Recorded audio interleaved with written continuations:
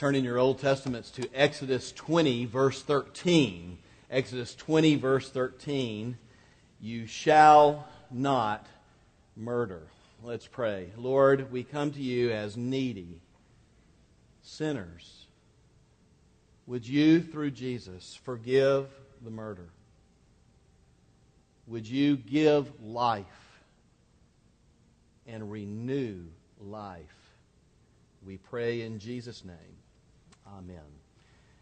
Watching the reports of the Waldo Canyon fire out in our old city where we lived for 7 years before moving here, Colorado Springs, it's been really amazing to see how that fire just jumped over the west side of town and came into the city. I just didn't think in the modern era a city would ever have a fire like that.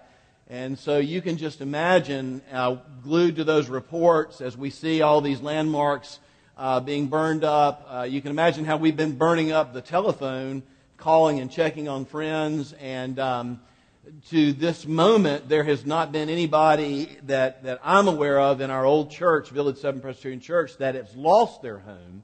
Several friends that we know in town have lost their homes. I know Billy was just telling me his dad had to evacuate but didn't lose his home. It's been an amazing thing to see, and watching that really reminded me of the last time that I was just glued to the unfolding tragic events that were coming out of Colorado. And I dare say many of you, at least of you who are of age, were absolutely glued to that television during this time as well. I'll never forget the scene of just children, young adults, high school age people running as fast as they could out of their school, and SWAT teams moving in to Columbine High School. And the world watched as two young men, Eric Harris and Dylan Klebold, randomly murdered 12 students and faculty and wounded 23 other people that day in Columbine High School, just outside of Denver, in the west part of Denver. And then they turned the guns on themselves and they took their own lives. That was Tuesday, April 20th, 1999. Do you remember those pictures? If you were old enough, do you remember that? And what was the effect, the aftermath of just seeing the multiplied murder of children and adults? I tell you, the sixth commandment came front and center before our nation that day. You shall not murder. And of course, there are many here in this sanctuary who remember the killing spree that happened at Pearl High School, just south of town here in Jackson, October the 1st, 1997, 2 years before Columbine. Luke Woodham stabbed his mother to death, then drove to school and killed 2 students and shot 7 others just south of here.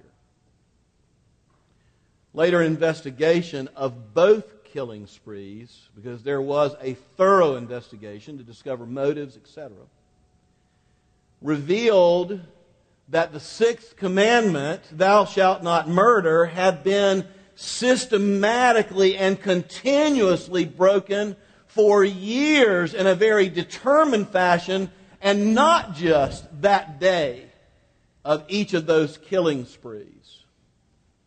You know, you read the sixth commandment, and it's the kind of the one, I suppose, that we feel the best about, because we read the sixth commandment and we say, maybe in our hearts, hey, look, I know I've had other gods before God. I know I've probably shaded the truth, not told the truth, and have stolen and had some issues with sensuality, etc. But I have never killed anybody. So we kind of feel, a little bit better about the sixth. I've never murdered anyone. But you know what the fact is? The fact is, the sixth commandment teaches us that we are all murderers who need Jesus. Let me say that again. We are all murderers who need Jesus. This is about murder, and we are all murderers. The sixth commandment, even though the King James Version uses the English word killing. That is actually the wrong word.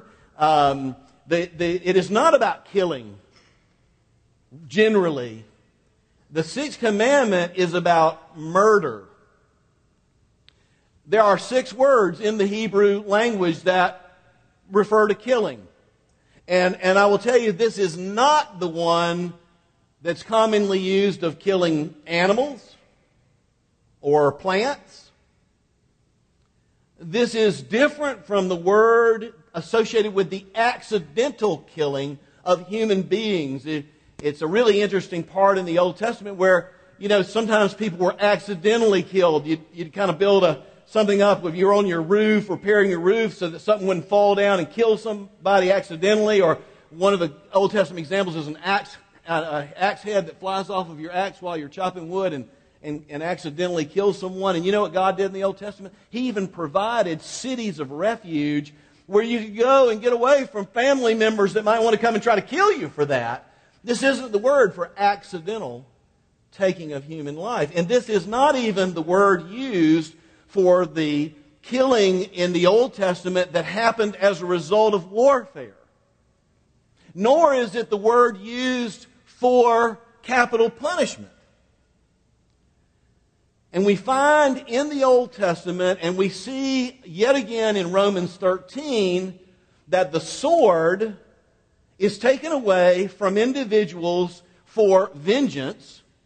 Do not murder. You don't just go murder someone. If there's going to be any war, if there's going to be any justice in the line of capital punishment, the sword, we learn in Romans 13, is given to the governing authority and not just to our own passions. And Romans 13 says that the sword of the magistrate is not utilized in vain. No, the sixth commandment is about murder. And what is murder? Murder is simply personally taking the initiative to take the life of another human being. It means you want to kill them. You take the initiative to take a human life. And that is what is referred to by this word when God says, you shall not murder. Now, murder is different from exterminating a rat or a roach. When you call Orkin, you're not murdering. It's different from catching a fish. It's different from killing a deer. It's different from harvesting oats and thereby killing the oat plant so that you can have bread. Murder is different because people are different from oats and deer and rats and roaches. We alone are made in the very image of God, the imago Dei, that when God on the sixth day came to the crowning moment of the creation, we read these words, let us make man in our image. And in the image of God, He created them, male and female, He created them. And this is why there is a kind of glory that human beings have, even with the fall. Still fearfully and wonderfully made, reflecting the creative purposes of God and the genius of God and many attributes of God Himself. Glorious people are.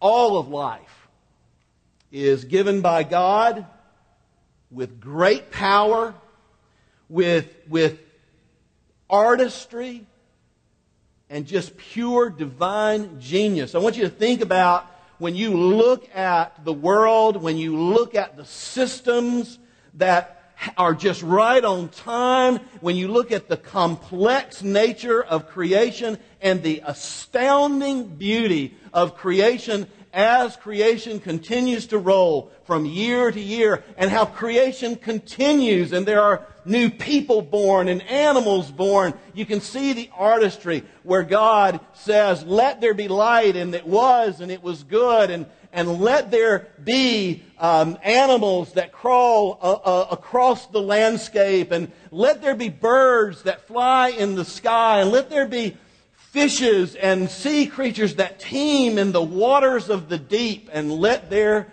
be men in my image. And God actually gave dominion over creation to us because we're different. We represent Him. And God, we read in Genesis 2, gave us that dimension to till the soil, to make something of this creation, to make it work for us, and to glorify God, and to hold in respect the creation as God Himself celebrates the beauty and the wonder of life. God is a God who is into life and the joy of giving life. Isn't that beautiful? You can't find a more joyful being in the cosmos than God Himself, the author and giver of life. But human life, made in His very image, is most precious to Him. There's a really famous C.S. Lewis quote from his essay, The Weight of Glory, which gets quoted a lot. It talks about how gloriously made human beings are. C.S. Lewis says it's a serious thing to remember that the dullest and most uninteresting person that you talk to may one day be a creature which, if you saw it now, him or her now, you would be strongly tempted to worship him or her. Or else, a horror and a corruption such as you now only meet, if at all, in a nightmare. All day long, he says, we are in some degree helping each other to one or the other of these destinations where people made in His image, glorious, become that much more reflective of God's glory in heaven and the new heavens and new earth, or live in hell with the damned. He goes on to say, there are no ordinary people. You've never talked to a mere mortal. That's why we do mercy ministry. That homeless person that doesn't smell good, that you wonder what they're really about and all that. Why do you do it? Do we love them? That's one of the reasons we do it. But the reason we do it is they are made in the image of God. That homeless person is glorious.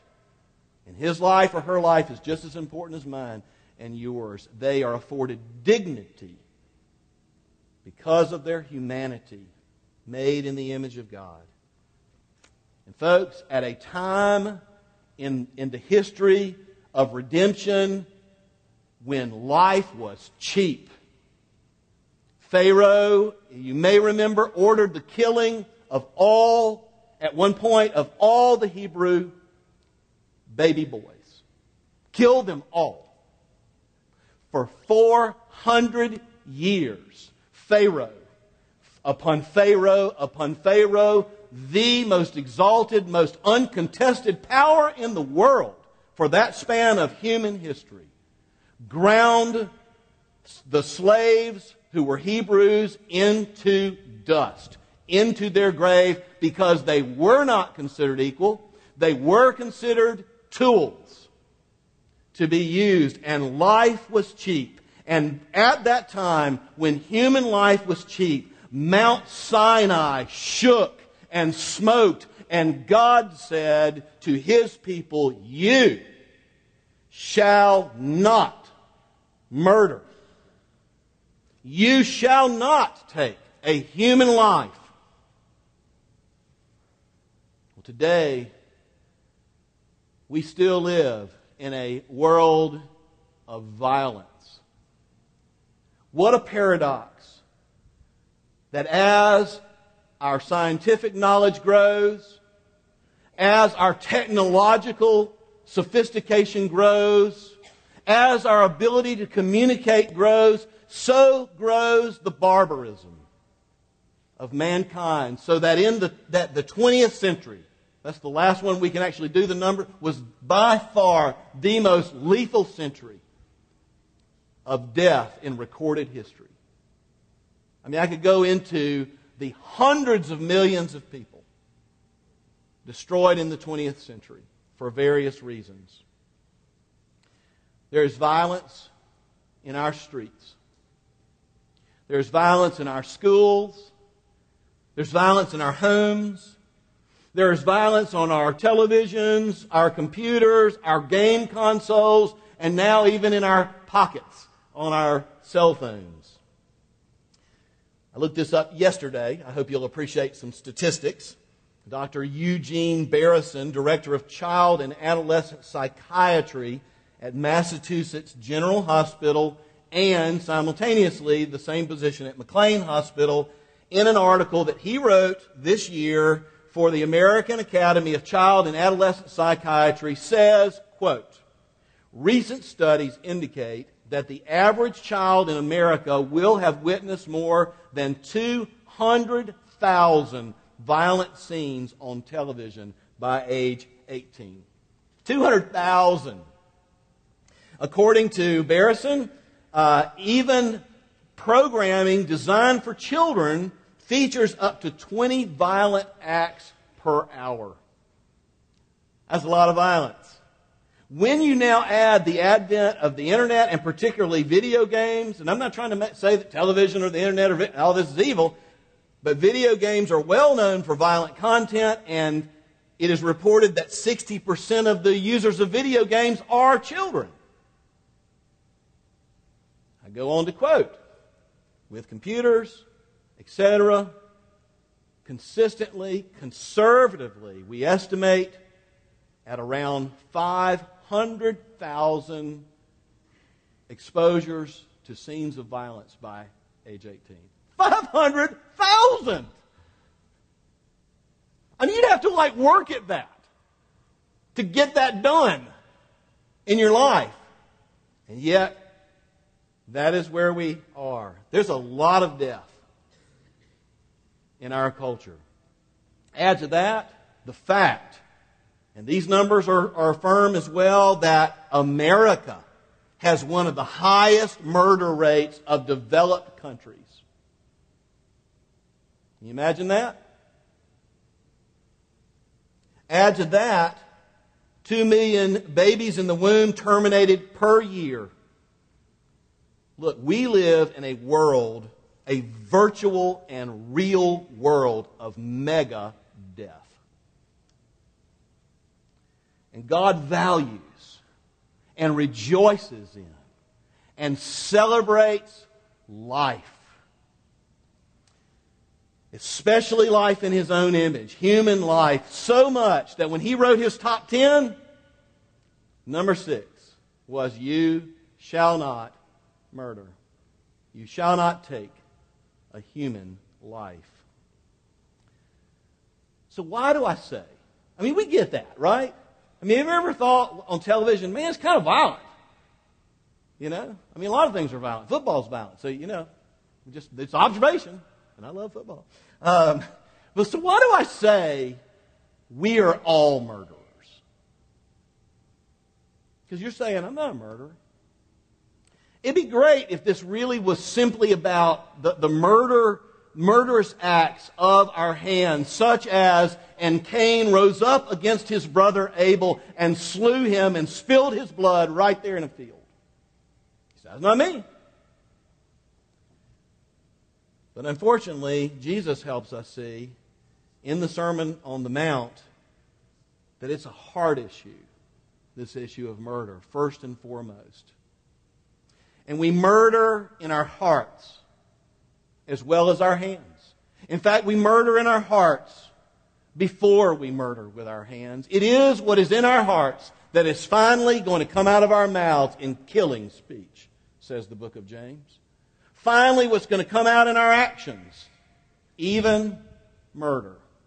But it starts in our hearts. Jesus shows us this deeper meaning of the sixth commandment.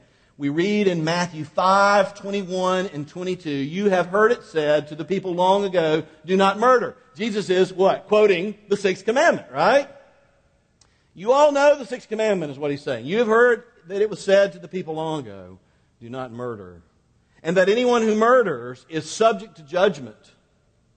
But I tell you that if anyone is angry with his brother, he will be subject to judgment.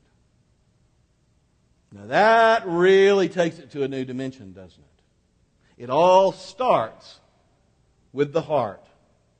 You know, I said earlier that the Columbine killers, that they had systematically broken the Sixth Commandment for years, and particularly leading up to that horrific day with growing intensity, and not just on that day. You know what they discovered when they looked into all these things? They discovered that these boys had a growing sense of anger and hatred in their hearts.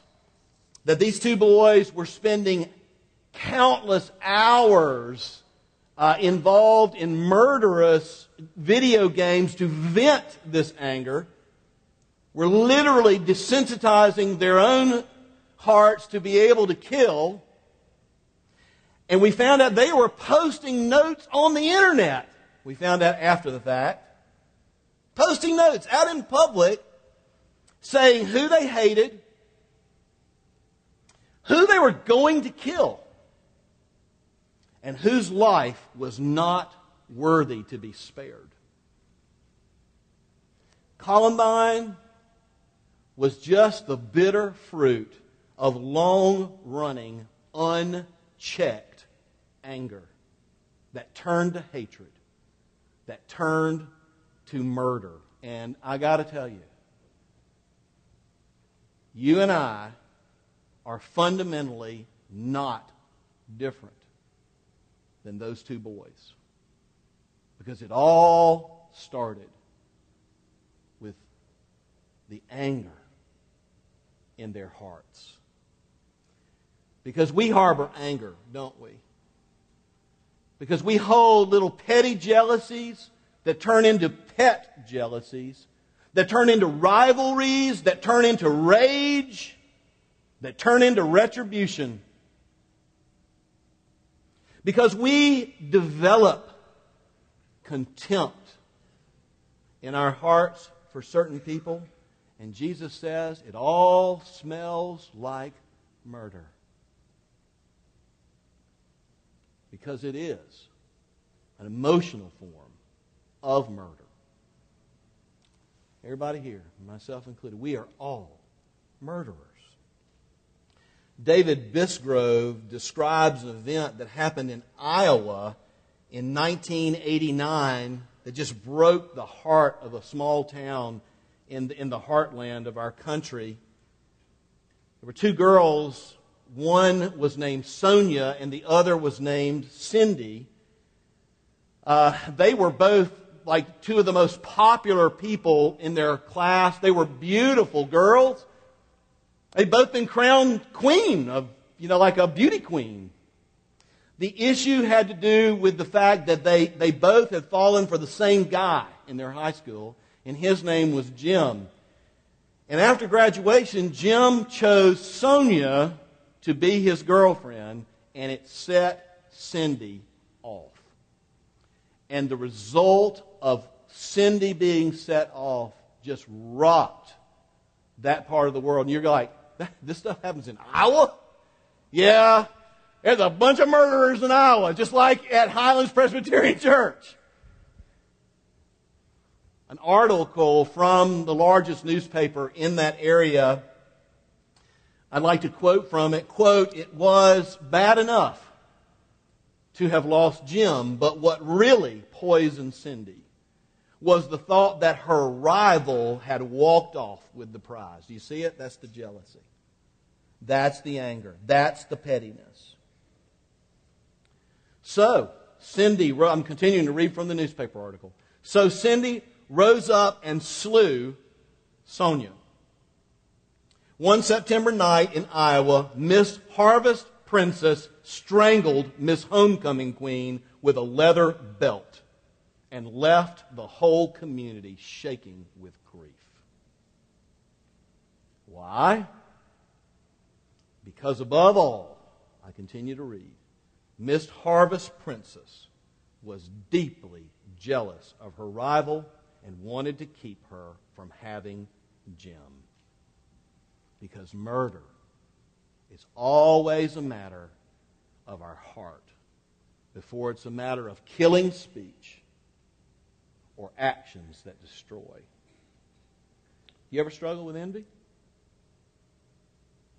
Does jealousy ever just eat at your soul?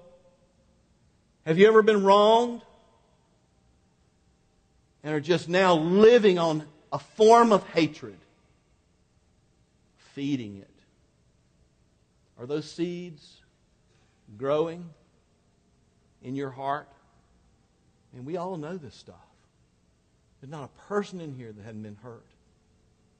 There's not a person in here that has not felt these type of emotions. Do you feel delight in the failure of certain people because you secretly compare yourself to them and want them to fail? Do you enjoy the feeling of superiority to certain other people and ignore them or treat them with contempt just because of your own insecurities? Whole classes of people, and you're just so glad they're there because it makes you feel better about you. As if their lives don't even count. There's a lot going on in these little hearts of ours, these little human hearts of ours. Jesus is saying to me and to you, there's more than one way to kill somebody. There's more than one way to murder someone, and so does John. Just let this one line of Scripture just grab your heart. 1 John 3:15, anyone who hates his brother is a murderer. That's strong, isn't it? Anyone who hates his brother is a murderer, and we all struggle in so many ways with this murder in our hearts because we all struggle with anger. And we struggle with anger because we all struggle with selfishness and pride. We all have the sense that we think of ourselves as the center of our private universe. We're the sun and everybody else are the planets, and they rotate around us. And woe betide the person that gets out of their proper rotation. They must be punished, withdrawn from, attacked, to preserve our sense of superiority and control. And when we lose control, folks, and it can be really subtle, and some of the nicest, quietest people in this room are some of the worst haters. It's not just the loud people. It's an ugly thing. Dan Allender, in a book that many of us read back in the mid-90s, a great book, I would recommend it to you, called The Cry of the Soul, says anger demands for the self a more tolerable world now. Instead of waiting for God's redemption according to divine design and timing. You get that? Let me just kind of unpack that. I want it the way I want it now. I'm not going to wait on God. I'm not going to trust God. I'm not going to let God move events. I know that God is redemptive. I know that all things work together for the good of those who love God, who are called according to His purpose, etc. But I will control it. And anger is a big part of that control. I go on with Dan Allender. Anger attempts to control the choices of others, especially in regard to our attempt to possess what we believe is essential to our well-being. Anger, he says at its core, that people who don't fit in with my plan need to be out of my way or they need to be punished. We had some friends, Paul and Carol Thompson, who were missionaries. They'd left the United States for 20 years, and when Gina and I were young couple, newlywed couple, they led some conferences for newlywed couples and were very helpful. And one of the things they said, I just will never forget it. They said, we were gone for 20 years. Maybe we forgot what it was like here, or maybe culture changed over 20 years. And culture's been changing pretty rapidly. You know what they said was people were still nice and all that. You know what they said was the biggest change that they noticed when they got back to their own native culture? They said people were still nice. People were all trying to work everything out. He said, but there was this underlying sense of rage in people. It's not above the waterline. It's not like fire, but it's just, you could just feel it smoldering. And they said, we got the distinct impression that most of the people we ran into inside the church and outside were just somehow underneath angry that they didn't have what they felt like they should have in their lives. I was blown away by that. And I thought, well, that explains a lot of my anger, doesn't it? Ouch. We are all murderers. And lastly, who need Christ. Aren't you glad that Jesus comes into the picture? Aren't you glad that God's grace is always the last word and not our sin and rebellion, not our pride and our anger or our murder? You see, the one who creates and celebrates life is the same one who said, I have come that they might have life and have it to the full. I want you to have this life with me. And I want you to help others have this life with me. Murderers, we read in several texts in the New Testament, will not inherit the kingdom of heaven. If you're jealous, you're not going to heaven. If you're filled with rage and hatred, you're not going to heaven without Jesus. Thank God, for Jesus. Murderers like us need Jesus, don't we? I do. Isn't it interesting how Jesus meets our need in relation to the sixth commandment? I mean, it just lines up so well because we are forgiven of murder in our hearts and rebellion against God because the Son of God was murdered. I mean, man, click right there. He was murdered so that murderers could go free. He took my sin. He took my murderous thoughts and attitudes of my hearts before a holy God and paid the price so that murderers like us could go free and so that we might live in Him, in freedom, and for Him, and desire not only to protect life, not only to preserve life, but desire also to reach out as representatives of the God of grace, as people who have received grace, to reach out and actually help and bless other people and care about the quality of their lives. Do you know that your life is just as important as mine? Because you're made in the image of God, just like me. That's the positive side of this commandment. I want to quote from the Heidelberg Catechism. Question 107 asks this. These old guys just kind of said it better than I can. Very good economy of word, very picturesque. The question is this all that is required in the sixth commandment, that we do not kill our neighbor? The answer is no. It's not all that's required. And it goes on to the positive. No, for in condemning envy, hatred, and anger, God requires us to love our neighbor as ourselves. Out of His grace to show patience, peace, meekness, mercy, and kindness toward them, and to prevent their hurt as much as possible, and to do good. You ready for this? Even to our enemies.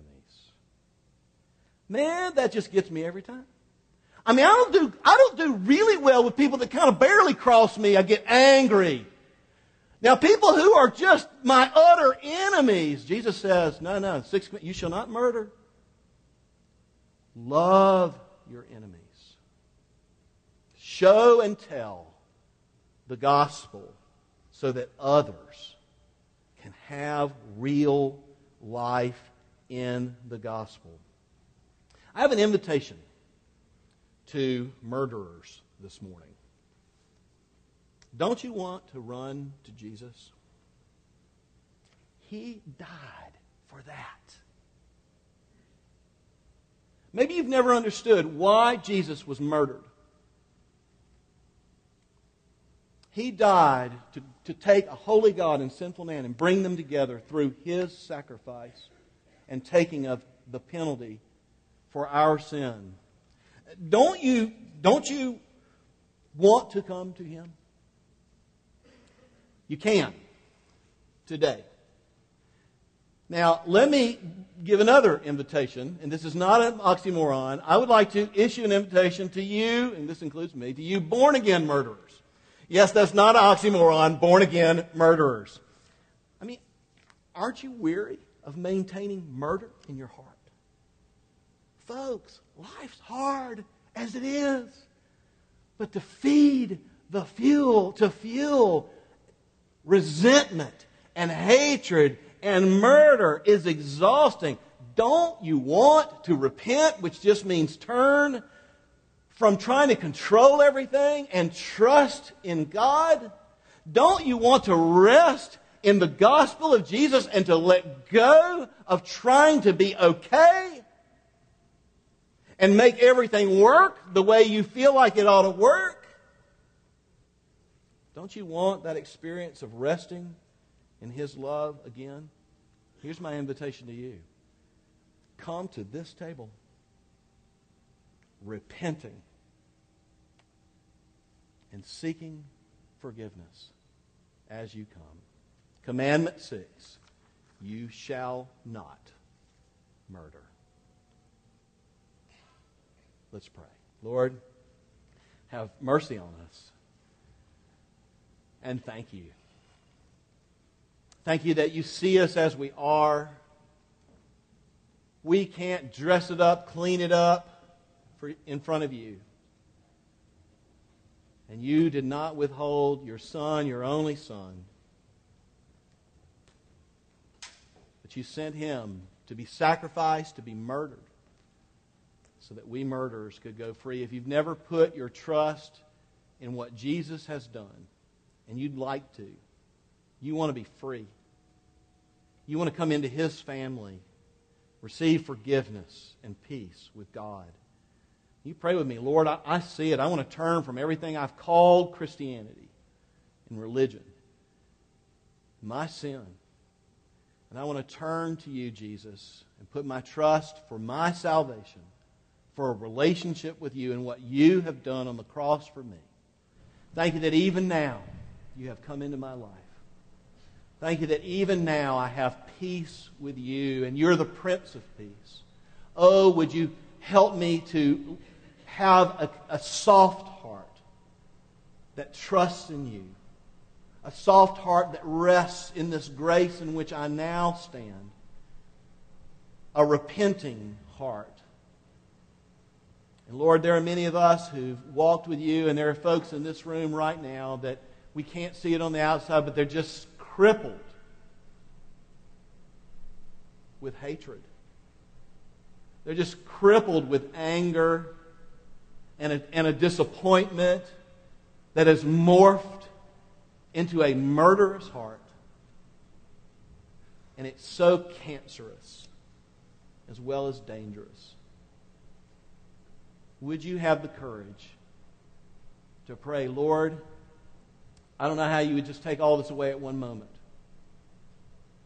but I want to ask your forgiveness. And I want to move toward your love and grace and your forgiveness. And I need for you to help me walk away from the murder that has resided in my heart. Lord, would you set me free by the power of Jesus?